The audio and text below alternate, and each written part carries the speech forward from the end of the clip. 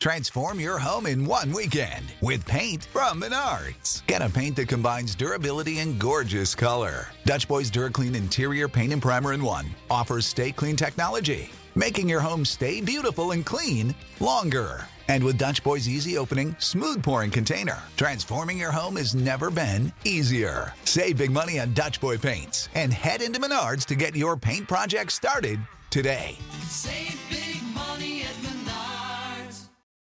When you need mealtime inspiration, it's worth shopping Kroger, where you'll find over 30,000 mouth-watering choices that excite your inner foodie. And no matter what tasty choice you make, you'll enjoy our everyday low prices, plus extra ways to save, like digital coupons worth over $600 each week. You can also save up to $1 off per gallon at the pump with fuel points. More savings and more inspiring flavors make shopping Kroger worth it every time. Kroger, fresh for everyone. Fuel restrictions apply.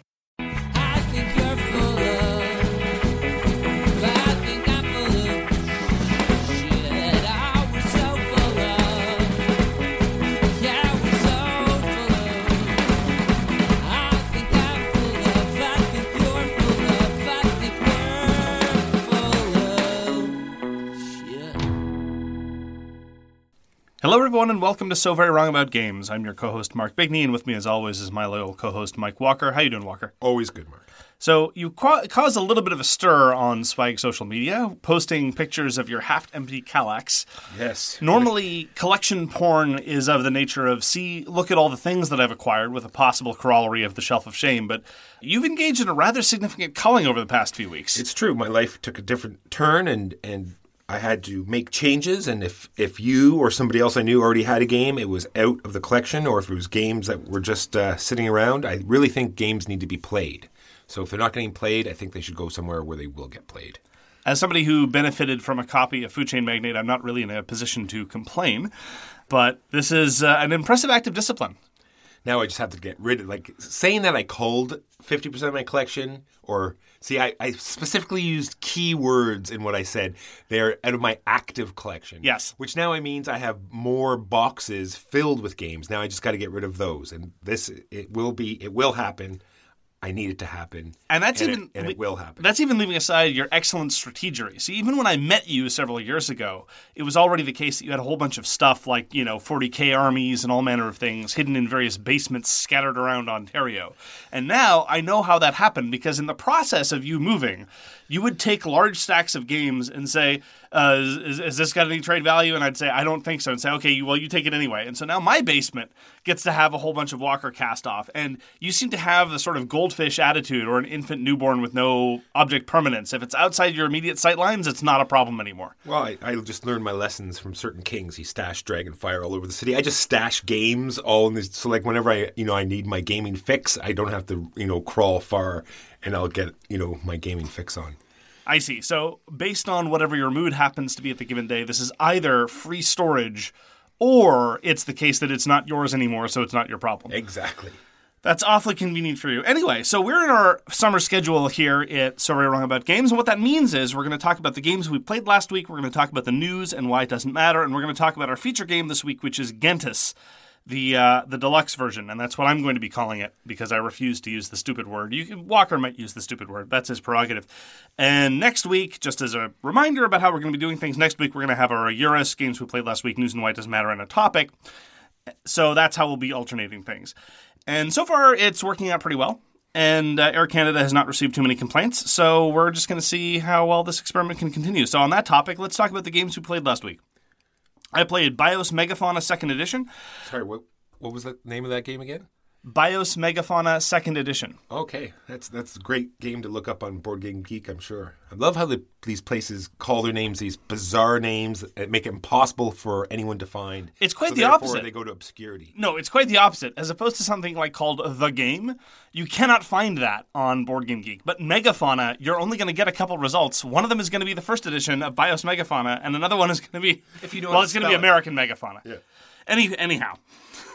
Well, if you don't know how to spell Megafauna, look it up. So BIOS Megafauna 2nd Edition, this is another Phil Eklund game at Sierra Madre. He co-designed it with a couple of other people who have not shown up again in the Sierra Madre core clan, which happens to be people whose last name is Eklund. And I was, hopeful that this was an indication of Eklund designing slightly more substantial games, a little bit less random, a little bit less crazy. Because American Megafauna, the sort of first edition, was a wild, overlong, crazy roller coaster of a thing where people didn't really have much control and it took forever. I will say that BIOS Megafauna only lasted about 90 minutes after the rather cumbersome rules explanation. But all the interesting stuff to me was the events. The way BIOS Megafauna works is you pull an event and a variety of crazy things happen to the planet. A crater emerges somewhere in the middle of Siberia, a continental drift occurs and you form Pangea, a whole bunch of planktons bloom somewhere and that creates a new ocean in the middle of nowhere. Kind of cool stuff, and you have no control over it. So watching that happen was kind of neat, and then each player gets to do some number of actions. And that was part of the problem already. One of the factions operates on an entirely different action track, and they start out in relative control over the random events. They have some degree of prerogative about how it plays out. And the random events influence how many actions people get. So long story short, in our game, the plants who start off in this role had twice as many actions as any of the other factions. Literally, they had 4 actions a turn, and we had 2 actions a turn. And it's very hard to compete against twice as much action efficiency, to say nothing of the fact that they had a greater organ capability. The theming is great. Look, you play as plants competing against mollusks, competing against insects, competing against standard mammalian endoskeletal vertebrates, things like that. And a lot of the things that happen are cool to watch, but none of the things that you do are particularly satisfying, especially in the context of all the interesting stuff being out of your control and a lot of other wild things happening. Anyhow, I'm not going to be playing it again. It was an interesting sort of experience game.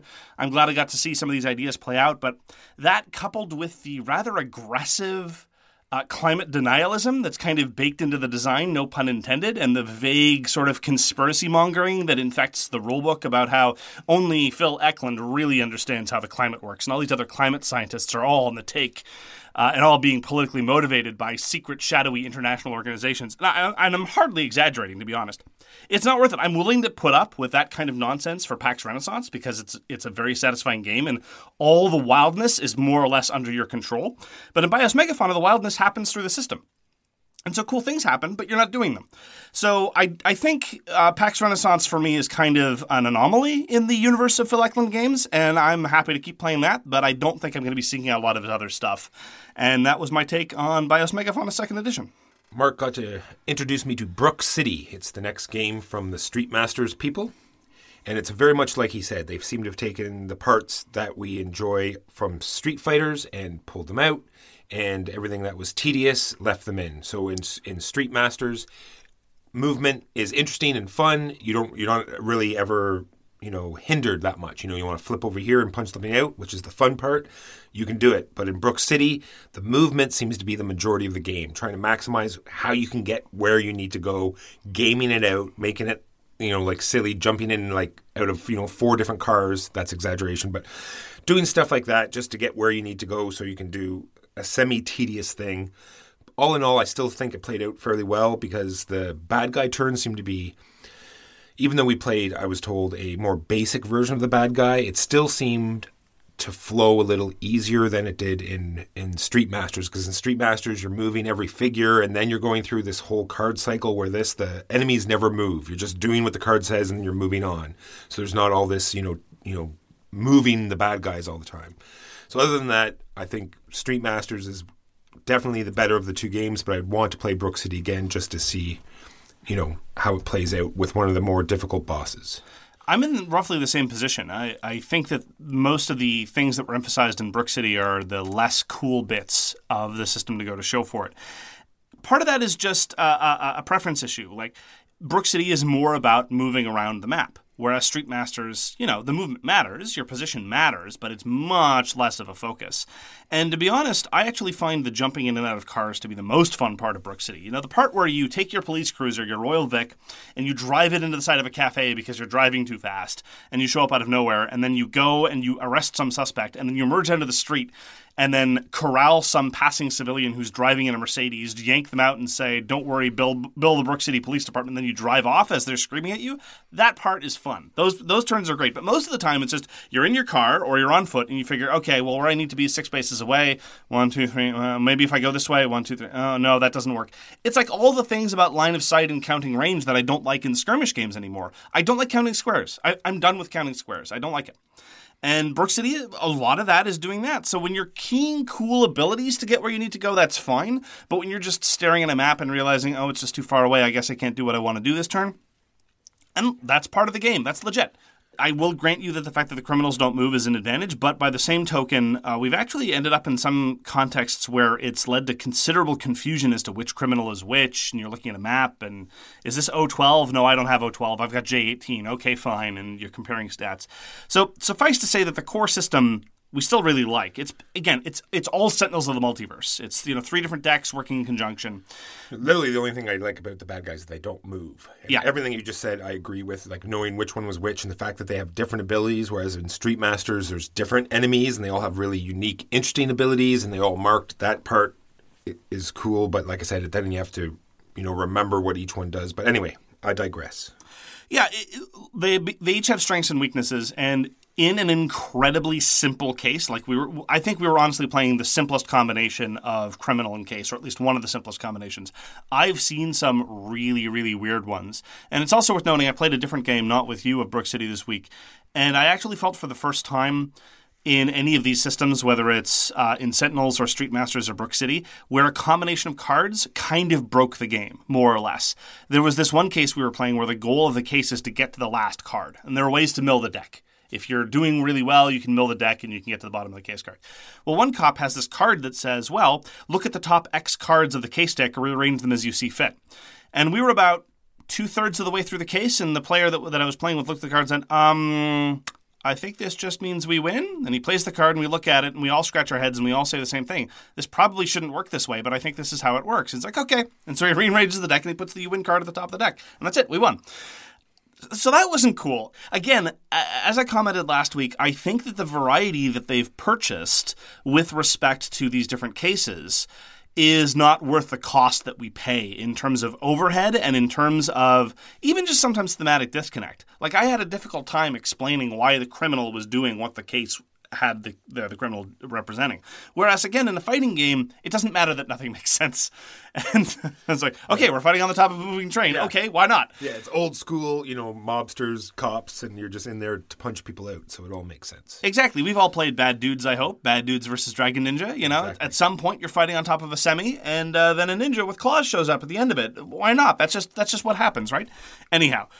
So more to follow possibly on Brook City, because despite the fact that every time I play Brook City, I just want to play Street Masters more, I do want to see a couple more combinations. I do want to see it go through its system, because again, the core system is just very engaging, and we're big fans of what the Sadlers put out. So over the coming week, I want to, number 1, play Street Masters again, and number 2, try Brook City in different combinations and at low player counts where we can keep things moving. So that's Brook City. Got to play a game called Ray Guns and Rocket Ships. When I introduced Ray Guns and Rocket Ships to the group, this was the first time I was playing it. I said, look, I can probably guarantee you that this is going to be pretty dumb, but it might be reasonably cute. And I have to say that I was definitely right on the pretty dumb. But Ray Guns and Rocket Ships is a sort of, thematically, it's again a throwback to the sort of 1950s era sci-fi rocket men, sort of weird aliens and space princesses and stuff like that. But in terms of gameplay, it is a sort of free-for-all whackfest, and I've been commenting that I'm looking for a free-for-all whackfest that works reasonably good, and it has elements of, and I want to use this very sparingly, that are within striking distance of games like Faster Than Light or Battle Stations. Battle Stations is a sort of tabletop hybrid board game / RPG thing where you need a game master, but the salient issue that appealed to me is where your crew is matters. You need to man guns, you need to man the helm, and man all sorts of other things. And if you don't have staff, if you don't have staff on the guns, then the guns don't work as well, but you only have enough staff to go around and they start dying and you need to move them around. That part really appealed to me, and you have boarding actions. I honestly think after a first play, It is not a great game, but it could be the best game of its type that I've tried. It didn't have degenerate player turn order issues because turn order changes each turn, and the turns are very quick. So you don't really have to worry about being to the left of this person or the right of that person because it goes around so quickly.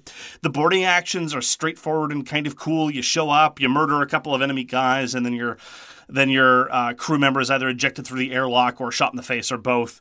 And there was a little bit of a problem whereby if you gang up on the same player, they're not really going to be able to recover, but not to the same extent that a lot of other games of this ilk. So, look, we've tried Wildlands, we've tried GKR, we've tried tons of games of this ilk, and they've all really fallen apart on fundamental mechanical levels. And my first play of Ray Guns and Rocket Ships did not display any of those classic degeneracies. And so suffice to say that while I'm not super enthusiastic about it as a game overall, I'm super enthusiastic about where it sits in the overall genre, because I've been looking for a game like this that works. And so far, it works. I know that sounds like damning with faint praise, but I'd like to try it again. I'd like to try maybe different player counts. We played with 3.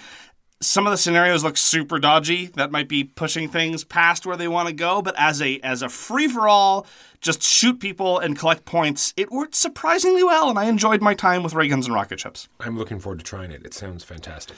It's not fantastic, but it works. Yes. And it's diverting. And the cover looks, like you said, throwback to the 50s, yes. The old bubble heads with giant circular ray guns. Yeah, it looks like and in a way, so that's a visual genre that's been done before in other games, even really good games like Space Cadets Away Missions, which I maintain is a solid game and a very worthy entrant in a crowded field of very good games, and the sort of co-op, not quite dungeon crawly, but like tactical combat-y kind of adventure-y stuff.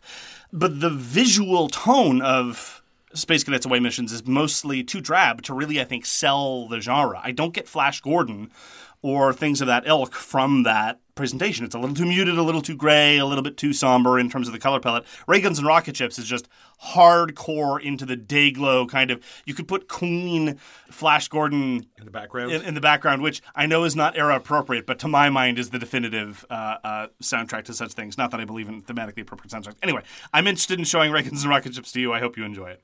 Finally, I got to try Game of Thrones Catan, Brotherhood of the Watch. Now, I realize that Walker is now giving me a very judging look here. I am very interested in this game. I don't think you are. No, I'm being serious. Oh, you are? Okay. Yeah. Here's the thing. I don't like core Catan. I don't enjoy it. It's fine. It works mostly when it works, as opposed to just rolling around saying, anyone got any wheat, no in the system, blah, blah, blah, blah, blah, repeat ad nauseum. But the Catan variants, some of the historical modules, some of the other variants, I have thoroughly enjoyed. I really like Starfarers of Catan. I think the 2-player Catan card game is excellent, and some of the other historical modules have been really, really neat. So I like what happens when you play a little bit with the system. And I'd heard very good things about Game of Thrones Catan, with 2 exceptions. Number 1, the first edition... The first printing had some serious misprints, quite frankly unforgivable, probably more on this later, and it's grotesquely expensive. It's really, really, really expensive. And I will fault them especially for this. And this is completely not cool, and it strikes me as incredibly mercenary. Now, normally between the two of us, I'm always the first to say, well, look, maybe there was this reason why they did this thing. So it's a game, I'm not super into the theme. I like Game of Thrones, the books, but not so much the TV show. But even people who don't know anything about Game of Thrones know who Jon Snow is. Jon Snow is not in the base game. Jon Snow is in the expansion. That's not cool. Well, as for the price, I'm just thinking that who puts out Catan? It's this was by Fantasy Flight. And they do have the license already, so it's not. I thought that maybe it was licensing fees that they said they had to, I don't know. A ton of money, so they had to. But the pieces are nice. The pieces are nice. It comes with a whole bunch of wildling figures, and they're great. And they have little wildling figures, and then they have much bigger giant figures, and those are cool. You actually get a wall made out of relatively tall plastic, which serves to obscure the relevant numbers for half the people playing at the table. Look, it's a very nice presentation overall, but I do think that it's a little not cool that in the base game you can play as, Samuel Tarly or Jorah Mormont or all those other things who are important characters, but if you want to play as Jon Snow, you need the expansion. That's not cool. But anyhow, setting all that aside, I was very disappointed in the game as a game, and here's why. Game of Thrones as a theme specifically at the wall, is kind of a good match. But the Catan bits, I think they messed up. And the reason is the Catan system works when there's the proper influx of resources in the system. You got too few resources in the system, the game stagnates. You got too many resources or too much flexibility in terms of the resources, and nobody needs to trade. And Game of Thrones and Catan without trading is not really much of a game. In the Game of Thrones Catan version, there are lots and lots and lots of ways to make resources wild, to do one-to-one trades with the bank, to force trades with other players, to substitute resources for other resources in the context of buying this, that, or the other thing. And there's one more thing to buy as opposed to normal Catan, and so there's more flexibility in the system that way too, because there's another recipe you can seek to fulfill. There was so little trading in this game. It was mostly just head down. It's like, okay, I'm buying this, now I'm buying this, now I'm buying this other thing. Okay, your turn now. We never really had to worry about it. It's like, you don't have a wheat? Fine. Go get the character that says you don't need to worry about what resource you have when you're buying a guard. Go buy that guard. And that was really disappointing. Furthermore, the bit that actually made me really enthusiastic about the game was the pressure from the wildlings. There's actually an alternate end condition whereby if the wall gets breached too many times, or if the wildlings occupy too many spaces, the game ends, and you don't win by victory points, you win by whoever is best staffed the wall, which I would regard as the not my fault defense. The I did my job defense. That's right. It's like, yeah, I realized civilization fell and everybody got conquered, but I did mine, so... Yeah, I helped kill the troll, so everything's fine. Exactly. It's those guys' fault. But we never felt any serious pressure from the wildlings. They didn't advance fast enough. They didn't populate the board quickly enough. And I had to check the rules a couple times to make absolutely sure that I wasn't missing something. But we were playing correctly. And they just never threatened us. And even if they had passed the wall, again, there are all these special abilities that serve to remove them from the map. And that part is kind of necessary because, long story short, if a wildling breaches the wall or crosses the wall, it shows up and it occupies the space, much like the robber does, and that space will never produce again. Well, if you've got a couple settlements or a keep or two on that space and it just gets nuked in the middle of the game, well, that's not a good player experience. So yeah, you have to have some flexibility in removing them. But again, we always had this notion that no matter, in addition to the fact that they weren't apt to breach the wall, even if they did, we would be able to fix it in half a dozen ways. So I had high hopes. It wasn't an unpleasant experience. It was just kind of boring. It was just a little tedious. You know, it's fun to buy things in the fundamental Catan formula, but there wasn't tension in the resources, so we never really had to trade much, and there wasn't tension for the wildlings, so the alternate win conditions, although theoretically interesting, never really manifested. So I was very disappointed overall with the Game of Thrones Catan, and I furthermore blame it for sapping my credibility amongst Huey and Louie, because I was like, no, trust me. Sometimes the Catan variants are good, and they're like, okay, fine. And now I just don't have any credibility anymore. Oh, way to go! It's their fault. Anyway, if only you had some sort of media influence that brought your credibility back up. Nobody takes anything I say seriously. Oh, I was trying to. That's what my dad says. I was trying to bring that softly to you, but that's true. Yeah, that's reasonable. I appreciate that this is the sort of intervention that I need, but there you go. It still stings. Now, on to the news and why it really doesn't matter. Breaking news. This is over and above the news I already had. I just thought of it. I just got notification of a Kickstarter expansion that I ordered to a game that I've already gotten rid of. Hell, surprise, here it happens again. That's the way of things, right? Exactly. It's like, oh yeah, I remember I got that expansion, and now I won't be able to. I'm sure I'll find someone else that has the game, and either A, I'll get to try it and just let them keep it, or somehow I'll get a chance to give it away. For my own edification, what game would this be? It was the Everdale expansion. Oh, I see. It's called Pearl something or other. Sure. That's a compelling title right there. Yeah, I know. It was one of these things where the Kickstarter, mysteriously came out before the game, hit to buyers. So, everyone would buy it up before they knew not saying Everdale was a terrible game. It's the new release cycle. But I do not think I would get an expansion for it. You got to strike while the iron is hot, and the iron is hottest before people get to actually play it. So, all right. So people have been asking with an increased fever lately about why the news doesn't matter. Most of the time it's implied. But here I actually have a reason why I would like to explain why our news in particular doesn't matter. And allow me to make a relatively blunt statement, and my apologies sincerely if this causes offense, but allow me to explain. There's no such thing as board games journalism. It just doesn't exist. The kind of investigative reporting that we take for granted, even in the context of entertainment, just does not exist in board gaming. Instead, what we have are critics like ourselves, and then there are people who just amplify press releases. Again, which is sometimes things that we do, and that's one of the things why we don't think it matters. We're just expressing our own enthusiasm, but we don't necessarily want to become part of the hype machine necessarily. But there's nobody who's involved in genuine objective reporting to chase down leads, to cultivate sources, to be able to comment with authority and with some degree of insight about some of the stuff that goes on behind the scenes. And so all we're left with in most of these stories, even the ones that matter, is a series of he said, he said. Unfortunately, mostly because it's our industry is still male dominated. So, tariffs. Ooh, I'm excited already. Well, no, it's relevant, right? Because we know that there's going to be an increasing escalation in terms of the reciprocal tariffs between the United States and China. Although done unilaterally, it's still going to end up being reciprocal. Here's the thing. I've heard from people on various corners of the internet that claim everything from this will not affect board games at all to it might affect board games, but we're not going to pay too much of an increased premium, to everything we buy is going to be a quarter more expensive starting in about a month. And I've heard this from people inside the industry. I've heard this from people outside the industry. I've heard this from people who say they work in customs and who work as brokers. I've heard this from people who are just general economists. Seriously, run the gamut. And I don't know what to make of any of this. Well, I just know from business experience, and from things that have happened, bigger companies like Atmos Day or Games Workshop, they have some sort of business sense. So they see this coming and they just automatically raise prices on everything just to cover what might happen. This is how legitimate businesses work. Sure. But I don't know how pervasive that's going to be, and I don't know whether it's going to be the quarter hit or not. For example, I've imported lots of things from China over the years, and I've had to pay customs for them. But you pay customs on the declared value, and sometimes the declared value is, a tenth of what it actually costs. I don't know what the procedures are for such things.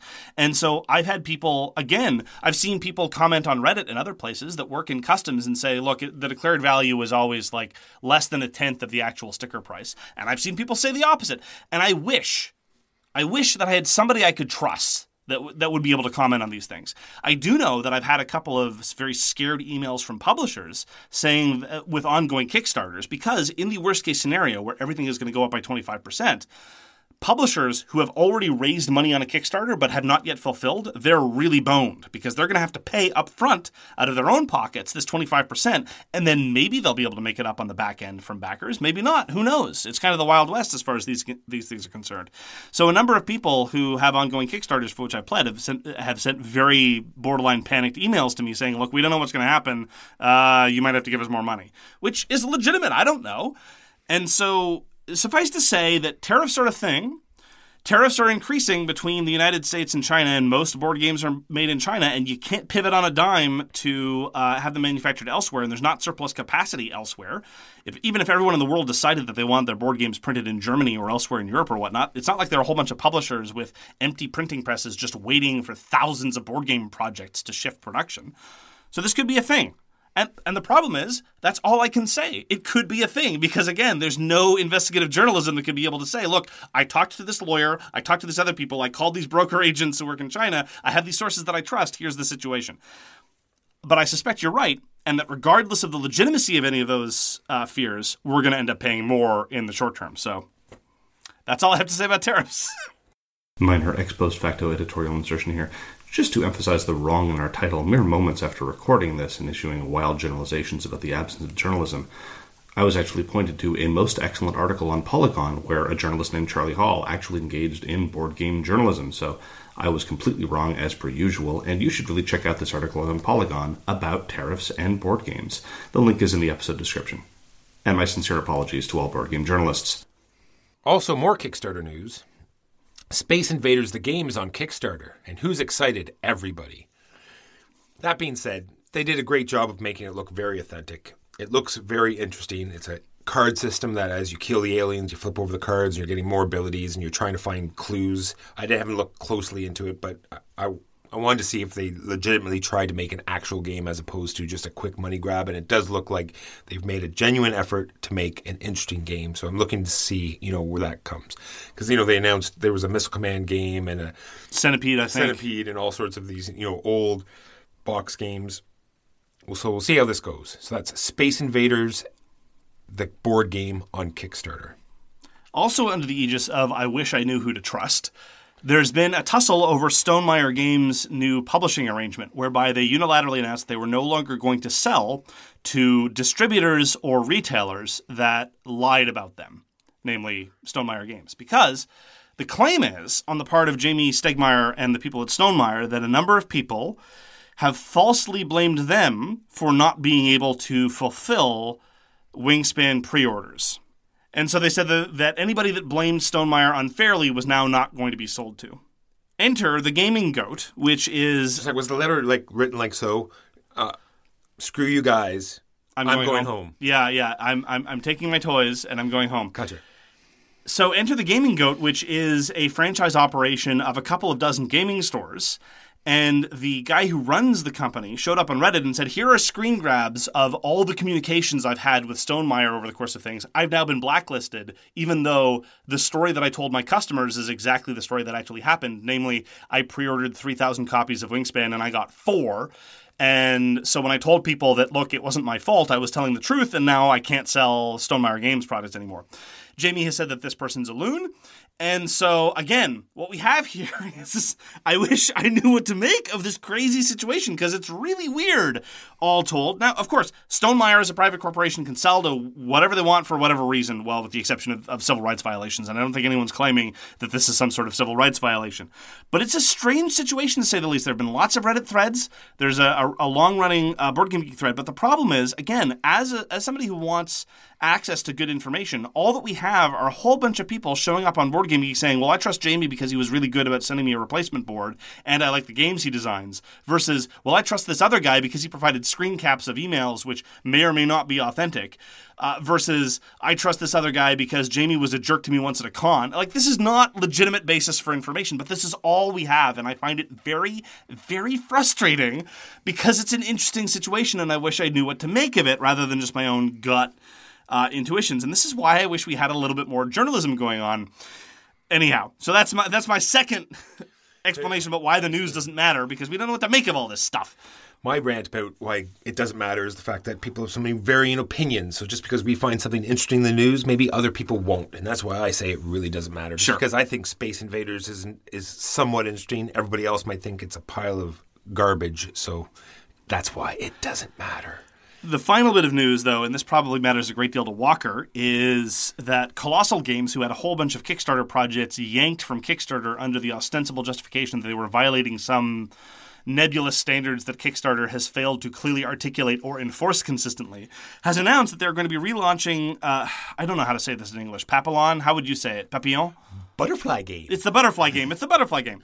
So Papillon, they say, is going to be back on Kickstarter on May 30th. Nice. And they say that they sent an email to a whole bunch of their Kickstarter backers that was very vague. And it said, we've been in communication with Kickstarter about how to comply with blah, blah, blah, blah, blah. It was one of those things that didn't really say anything.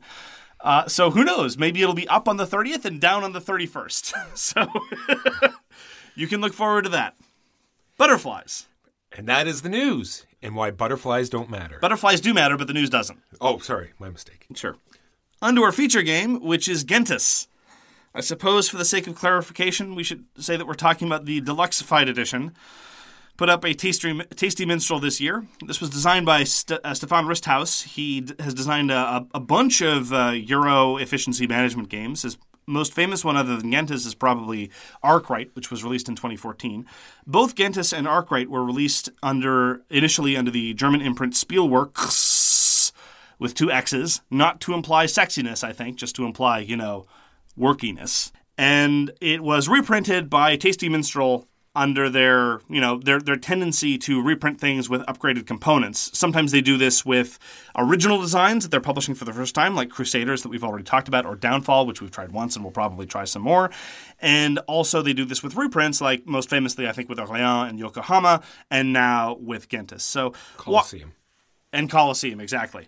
So Walker, why don't you give us an unhelpful summary of what one does in Gentis? So in Gentis, it's sort of like a worker placement action selection game where you're trying to get victory points by playing cards and creating a better engine to play more cards by playing more cards. Did I mention that you play a lot of cards in this game? Well, you play cards, and that's how you win. This being said, there's many different ways to play. You can put out buildings for extra actions and income and action modifiers, or you can collect these cubes to receive special bonuses, or you can train your population and get more flexibility for playing more cards, which gets you victory conditions. And don't forget to unlock your extra actions. So there's lots of things to do in Gentis. What do you think, Mark? So I think you hit the nail right on the head when you called it a worker placement game, because although I definitely think that there are lots of games that are not worker placement that get called worker placement, Gentis is the other way around. It's a game that is a worker placement game that tries to hide that it's a worker placement game. You select these tiles from the central game board, and they go on to this track of yours that has a limited number of spaces. And every tile that you take costs a certain amount of quote-unquote time. But really what this amounts to is a very easy way to parse this is instead of taking a tile, which then gives you 2 time, is to say this is an action that costs you 3 workers. And the number of workers you have is the number of spaces you have on your board. And the moment I re-internalize that, and I'm saying this not just for the point of taxonomical pedantry, it is genuinely the case that when I played it for the first time and after about the first couple actions, I realized, oh wait, no, this is just worker placement. That actually made the game make more sense to me.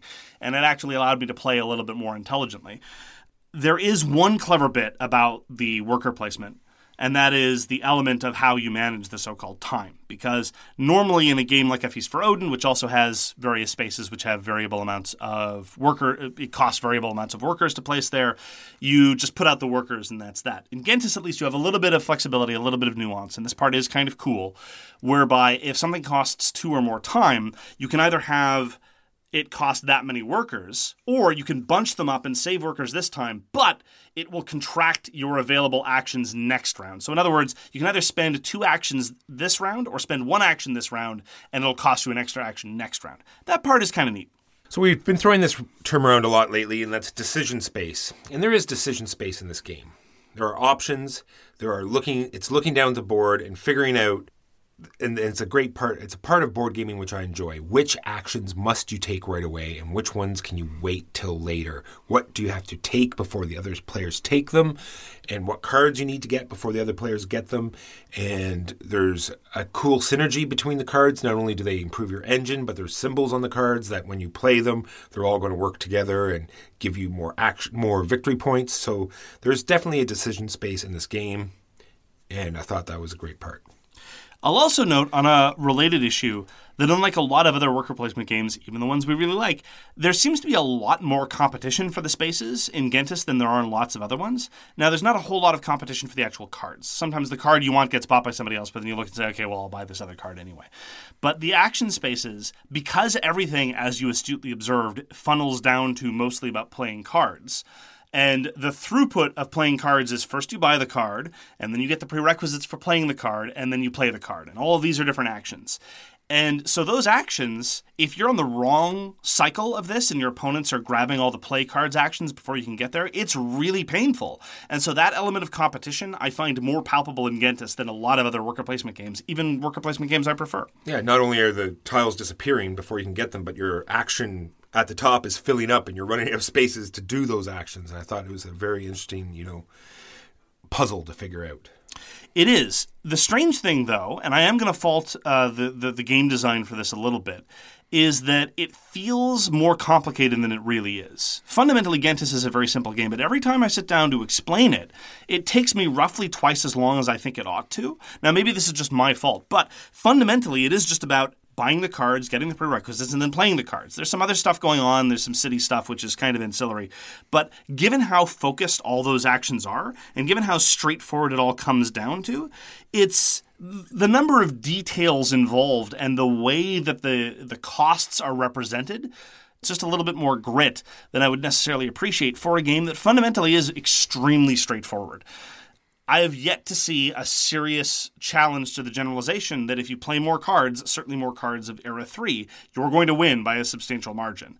And all the other stuff, all the other bits about building an engine and getting other synergies and stuff like that, although potentially cool, all serve the purpose of playing out these Civ cards. Yeah, definitely. Like you said, there's 2 spots on the board that no matter who we played it with, they had trouble with it. And that's training your population and buying cards. There's one of these things where you had to pay for the tile, and then depending on what you paid for the tile, it allowed you like this weird sliding scale of what you could do. Either, do something twice or get 2 cards, but you didn't actually pay that much. You paid a little bit less, or if you want to do more, you have to pay a little bit more, and then there's modifiers to that. So exactly like you said, for a game that flows so well and is fairly basic, they made those 2 spaces way more fiddly than they needed to be. Another thing that Gentis does, which honestly feels like a little bit of a throwback, and which I hadn't encountered in a long time, is a worker placement game where you can get more workers. Honestly, this isn't something that I'd encountered in a while. I thought this was a thing that we, as a general gamer community, had decided was a bad idea. Since the early days of Agricola and of the days of Stone Age and the so-called Nookie Hut. If you can get more workers, you really should. And that, again, is one of those things that Gentis does. Your track, which determines how many actions you can take, there are some buildings that you can buy, some cards, rather, that allow you to clear locks off of that track. And when I played the game for the very first time, and somebody played a building and then removed a lock from the track, I'm like, wait a minute, that's got to be super awesome. And sure enough, it is. I'm not going to claim that it's unbalanced per se, because there are a lot of other factors that go into a card. I was just surprised to see that element reintroduced into fundamentally a worker placement game. If you can get more actions, you should. And so that was a weird blast from the past. And what usually happens, and you've noticed this and I noticed this because we play games with so many different groups, is that when we introduce this to a new group, they focus on a totally different part of the board and make the game a completely different thing. So you explained the game the other night to a group and left, but you saw it already happen. Yes. They were already concentrating on this one part of the board, and let me tell you, that continued, and it was fairly, it changed the game, and it's very, I love games like that where when you introduce it to different people, they play it a totally different way, and it's one of the things that I really love about this hobby is that, regardless of the game, it can be played in totally different atmosphere with different players, and you get a totally unique experience every time. How one approaches the emphasis on city building, 'cause that's specifically what we're talking about. Exactly. Cities don't really get you points in and of themselves. In some contexts, they kind of do, but nothing compared to the overwhelming emphasis on buying and playing cards. And this emphasis is matched in terms of rule systems as well. It's not like it's hidden and a secret. It's relatively straightforward that cards are what you need to do.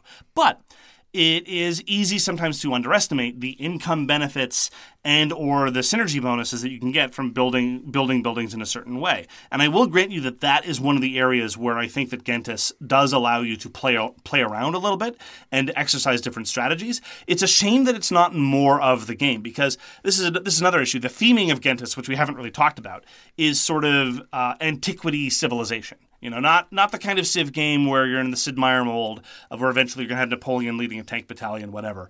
No, this is more like in the thematic wheelhouse, though not mechanically, of a more Tresham civilization game where, the game is going to end way before what we would identify as anything remotely approaching modernity. But thematically, it's, you don't really feel the theme at all. I'm building a city in Rhodes. Okay, well, now I'm building a city clear across the other side of the Mediterranean. I'm building a catapult, and this catapult gives me a merchant for some reason. And now I'm building a theater, and this theater costs scholars for reasons passing understanding. And so it's almost entirely themeless. And I wish that the city building in particular had a little bit more, you could spend a little bit more time focusing on it. There was a little bit more of a ramp up. I realize this would probably bloat the playing time, but what have you. And really give you a sense of geography. Because when I'm playing other Civ games, whether it's detailed stuff like Tresham Civilization, or whether it's something like Antica or anything of that nature, the spatial element matters. Where your cities are is relevant, and you get a sense of geography and place. Here, because it's so themeless and because it can be so ancillary to the game, you're just plopping down these buildings in random locations. 100% agree. The little theme that you do get is in the production. It is so fantastic. It is a joy to look at. They've got it done in this, caveman art motif where it's all these like very intricate, drawings of people, and it really pops on the board. Even your player mats, it has these little wooden, meeples that all match the giant ones that go on the board. I think it looks fantastic. And the little theme that you do get comes out in the production of this game. So let's talk a little bit about the production, because I agree with you entirely that visually it's very arresting. I disagree with the player boards themselves. I think they look kind of washed out and a little bit drab. But the art style, more than just well executed and consistently executed, is it doesn't look like every other board game on the market, which is very nice. And particularly in the case of these silk-screened, very large, custom-shaped meeples that represent the various kinds of workers that you need to recruit. Workers in the sense of population, not in the sense of actual actions, which are abstracted away. So there are 6 different population types you need to hire: soldiers, priests, merchants. We, of course, have, in the classic Walker vein, recast them as... what are soldiers again? I don't think we did soldiers, but we did Old Man with the Walker, and we did fashion models and bunny priests. Bunny priests, all sorts of. And they're absolutely beautiful. They are in a very striking original style, and they're really, really, really great. All of that having been said, this might get into rant territory, so you're going to have to pull me back here. I'm sick and tired of second editions of games, because that's what this is. There was a Spielworks edition that had no typos. This edition has typos. There were misprinted cards, what they've replaced, which is great, but the board is misprinted, which is crazy. The same thing happened with Spirit Island. The first edition had one typo that was so minor that I've never even noticed. They replaced desert for sands. It's like, okay, fine, no problem. Whereas the second edition, second printing and subsequent printings of Spirit Island have that weird rotating series of typos in rulebooks and cards. Similarly here, they introduced typos on the board itself, and now they it's a variant now. It's like, no, it's not a variant. It's a mistake you made that you decided to live with. That's fine. And some of the components are pretty at the expense of usability.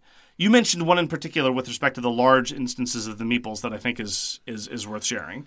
Well, yeah, I thought Rising Sun had those fantastic action tiles at the top, and I just think that they would have looked much better, because it's sort of like the caveman looking motif. If they made them like sort of like stone tablets and tiles, they would have slid along a lot better, and then it just would have worked better and looked a lot better. Yeah, there's a row of 6 figures that need to be arranged in order, and if they had been some sort of chunky, satisfying tile material, they would have spaced themselves out much, much better, instead of these custom shapes, which, although very visually attractive, are less usable than they would have been for equally attractive, perhaps, and more usable other tiles. So the hourglasses barely fit on the player mat as designed. It actually is the case, though, and additionally, that, again, they're screen-printed tokens, which is great, but because of the component decision they made, there's some usability issues. One player we played with in one of the games we had was consistently misinterpreting a rule, and that rule's interpretation would have been impossible under the components introduced in the first edition. And all of these are very, very, very minor. But again, the other minor one is the buildings. Let's just throw it out there at the same time. Sure. The Deluxified, everyone has their own unique buildings, but they're not usable because you can do these extra actions by putting out cubes on top of the buildings, and more than half, 3/4 of the buildings you can't put cubes on because of the shape that they chose to make the building. So it's impossible you have to put them on their side or beside the building, and minor, like you said, but still. The only reason why any of this bears mentioning, to be honest, although we do mention usability on many games, is that this is a second edition.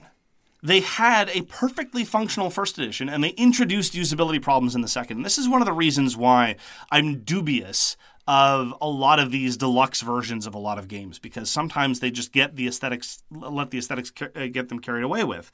And as you mentioned before, this is something we mentioned when we talked about Crusaders. One of the great things about Crusaders was that Tasty Minstrel gave you both the deluxe versions and the normal versions, and you could pick, and they were both very pretty.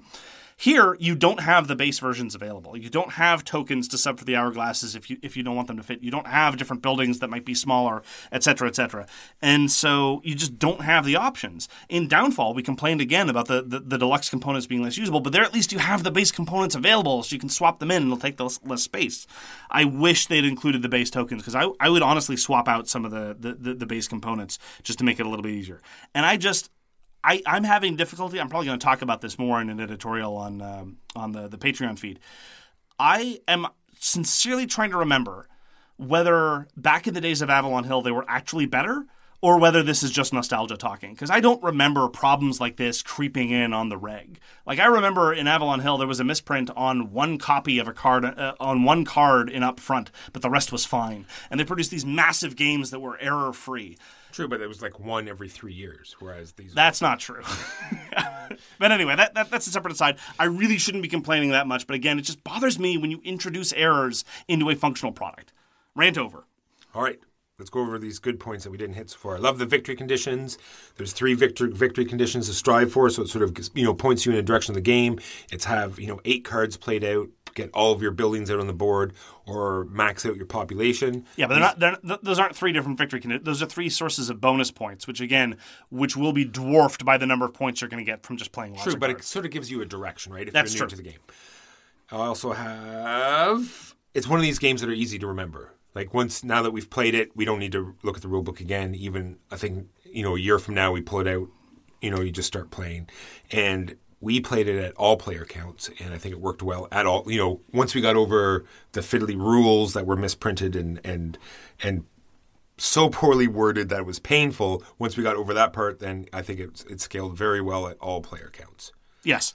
Absolutely. And again, it's weird because of how simple and smooth the game is, based on how difficult it is to teach. It's not a nightmare like PAX Renaissance or an hour-long game explanation, but it's just so strange to remember how simple the game is. And then once you're teaching, it's like, oh, and here's this thing and this other thing. And it's really strange. But yeah, super easy to remember how the systems work. Super easy to remember how the iconography and all the buildings work, because all the cards are different buildings and they give you different things. But after playing it the first time, I only had to check the reference work, the most excellent reference work for what it's worth, of the buildings once or twice on the second game, and never since. All right, so then that's all the good points I have, and 2 bad points that we haven't hit yet. One that, even though we talked about the disappearing actions and the cards, I really think it's seems like very much a solo game. Even if they take the actions, there's going to be a more expensive one. Sure, you have to pay more actions and or more money, but usually you get to do what you want. It just costs more. And if they take a card you want, well, they're going to slide down, and one that's almost as good is roughly the same price. So I feel as though it's a little bit heads down. And this sort of goes into my second point, which is sort of a generic thing, is why this game doesn't hit. It's so good. The production is great. The flow is good, and what you're doing feels good, but why doesn't it hit like these other games? And I've sort of had this minor epiphany. It's like in Terraforming Mars, you're all working on this planet. It's something that you're doing together. In Great Western Trail, everyone's building the same map. You're all sort of contributing together to make this map, and you're making your deck. Teotihuacan, everyone's working together to build this temple. It's something that all the players are doing in Scythe. You're building these actions out that trigger off of other abilities. It's like these things that unite the table, and this game just doesn't have that. And I'm wondering if these game designers can pick up on this and sort of start knocking these games out that all sort of have that feeling. And I think they're going to do much better.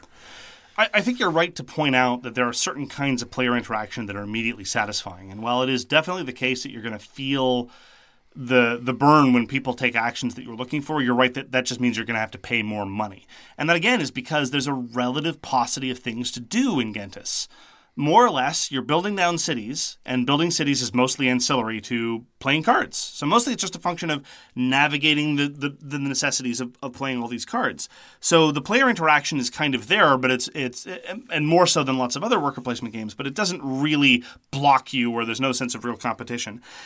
The comparisons that I have are similar but somewhat different. When I think of games of a similar theme, I want something like Antica where there's more player interaction and where the game, I think, is more smooth and approachable, or even something like Innovation, which is a tableau builder, but it has the same sort of roughly, basic civilization kind of feel-ish, certainly at the beginning, and you do get more direct competition and direct cooperation with other people. And when it comes to worker placement, look, we've said this a million times before, you're spoiled for choice when it comes to worker placement games. The two that we probably both agree on the most are probably things like Dogs of War or A Feast for Odin. We both love those worker placement games. Then we each have our own preferences past that. something that I was actually reminded of, and this is a strange comparison to make in terms of something I prefer, is Kalamala. Because again, Kalamala comes to a very focused point in that you're putting down cubes for area majority. But area majority is inherently more competitive than just playing out cards that give you victory points. And the systems are so much smoother. But in Kalamala, you also have these questions of tempo. Do I want to do this inefficient thing now or this more efficient thing later? And it also has an interesting action selection mechanism, which Gentis pretends to have but doesn't really. So you have those issues of tempo and trade-off that Gentis wants to do, but in a much more successful, more player interactive, more indirect package, and it still has the benefit of being very simple and smooth. So I agree with you that Gentis has a lot going on for it, but at the end of the day, it doesn't hit. It doesn't really connect, and it ends up feeling relatively soulless and bland because, again, you're just playing out these cards. And initially, and this is definitely something I felt even by the end of the first game, initially, the card variety strikes you as a tremendous asset of a game like Gentis because there are all these unique cards, but they pretty much all come out every game. As a result, by the end of the second time I played Gentis, I'd felt like I'd mostly seen all of what the cards had to offer, and that really kind of took a lot of the wind out of the sails. And so I found Gentis relatively repetitive. Yes, smooth. Yes, absolutely approachable once you get past the rules hurdle, but it doesn't really land in a way that a lot of other games do. And that's unfortunate because, as you say, a lot of effort went into the production. So that being said, I think it's a great introductory game. Like you have people that, are sick of their current worker placement or even new players to the game. I think this is a great way to introduce them to a worker placement type game. The thing with the hourglasses I think is fantastic. I really enjoy that part where some actions, take more time than the rest. It's sort of like a Red November type thing where, it's taking more time. I always enjoy that mechanism and it just looks it looks fantastic. I really love the look of this game. And even though I won't choose to play it, if I'm introducing, it'll be definitely a game that I would introduce newer players to. For me, a game that I would use to usher people in from lighter stuff into slightly more medium Euro games should have the balance precisely reversed. Because as we've said, with Gentis, the rules burdens at the outset are far more substantial than need be, and it comes to the head in a relatively straightforward game. I would much rather it work the other way around, where the rules burden is negligible, but the decision space, as we say, is much wider. And the moments of intimidation, the moments of, oh my gosh, what do I do, don't work at the fundamental level of, okay, how do I buy cards again, but are instead about, whoa, what cards should I buy and which should I play? And again, for me, a game like Antica is on the other way around. Like the rules are incredibly simple, but then about halfway through the early game, people are like, oh wow, I've got all these options. What do I do now? That's the kind of sense of overwhelmingness that I think is good, and I think Gentis is just on the wrong end of those. But I've enjoyed my time with Gentis. I just I felt like I was done with it about halfway through my second play, which is not ideal. And to a certain extent, that's just because it's a very crowded field, but also to a certain extent, I think it's because at the end of the day, there's not a whole lot to it. And there's no hook. So that was our feelings on Gentis, and that is going to close it out for this week on So Very Wrong About Games. Thank you very much for joining us. If you'd like to get in touch with us, you can reach Walker via his email, justrolledadice@gmail.com. That's justrolledadice@gmail.com. You can reach me, Mark Bigney, on Twitter at The Games You Like. For more public discussion, you can find the So Very Wrong About Games Facebook page, or you can check out our Board Game Geek Guild, which is guild number 3236, and you can find us on Patreon. We read everything you send us, and we'll get back to you if we can. Thanks again for tuning in, and we hope to see you again soon. Peace! You've been listening to So Very Wrong About Games, produced by Michael Walker and edited by Mark Bigney. Special thanks goes to What Does It Eat for generously allowing us to use their most excellent song, FOS, as our theme. You can find them at whatdoesiteat.com. You can reach us by email at soverywrongaboutgames@gmail.com or on Twitter at SoWrongGames. Thanks very much, see you next time, and always, try to be right, but remember you are so very wrong. When you need mealtime inspiration, it's worth shopping Kroger, where you'll find over 30,000 mouth-watering choices that excite your inner foodie. And no matter what tasty choice you make, you'll enjoy our everyday low prices, plus extra ways to save, like digital coupons worth over $600 each week. You can also save up to $1 off per gallon at the pump with fuel points. More savings and more inspiring flavors make shopping Kroger worth it every time. Kroger, fresh for everyone. Fuel restrictions apply. It's lunchtime at Tim Hortons, and we're serving up a special deal just for you. Our new $5.99 lunch deal includes your choice of any lunch sandwich and a side of crunchy kettle chips. Because what's lunch without a little crunch? And the sandwich choice is all yours, like a ham and Swiss, Chipotle chicken wrap, BLT, and more, made to order just the way you like it. Tim Hortons' new lunch deal. Simple, delicious, and just $5.99. Now that's a good deal. Only at your neighborhood Tim's. U.S. only. Price and participation vary. Terms apply.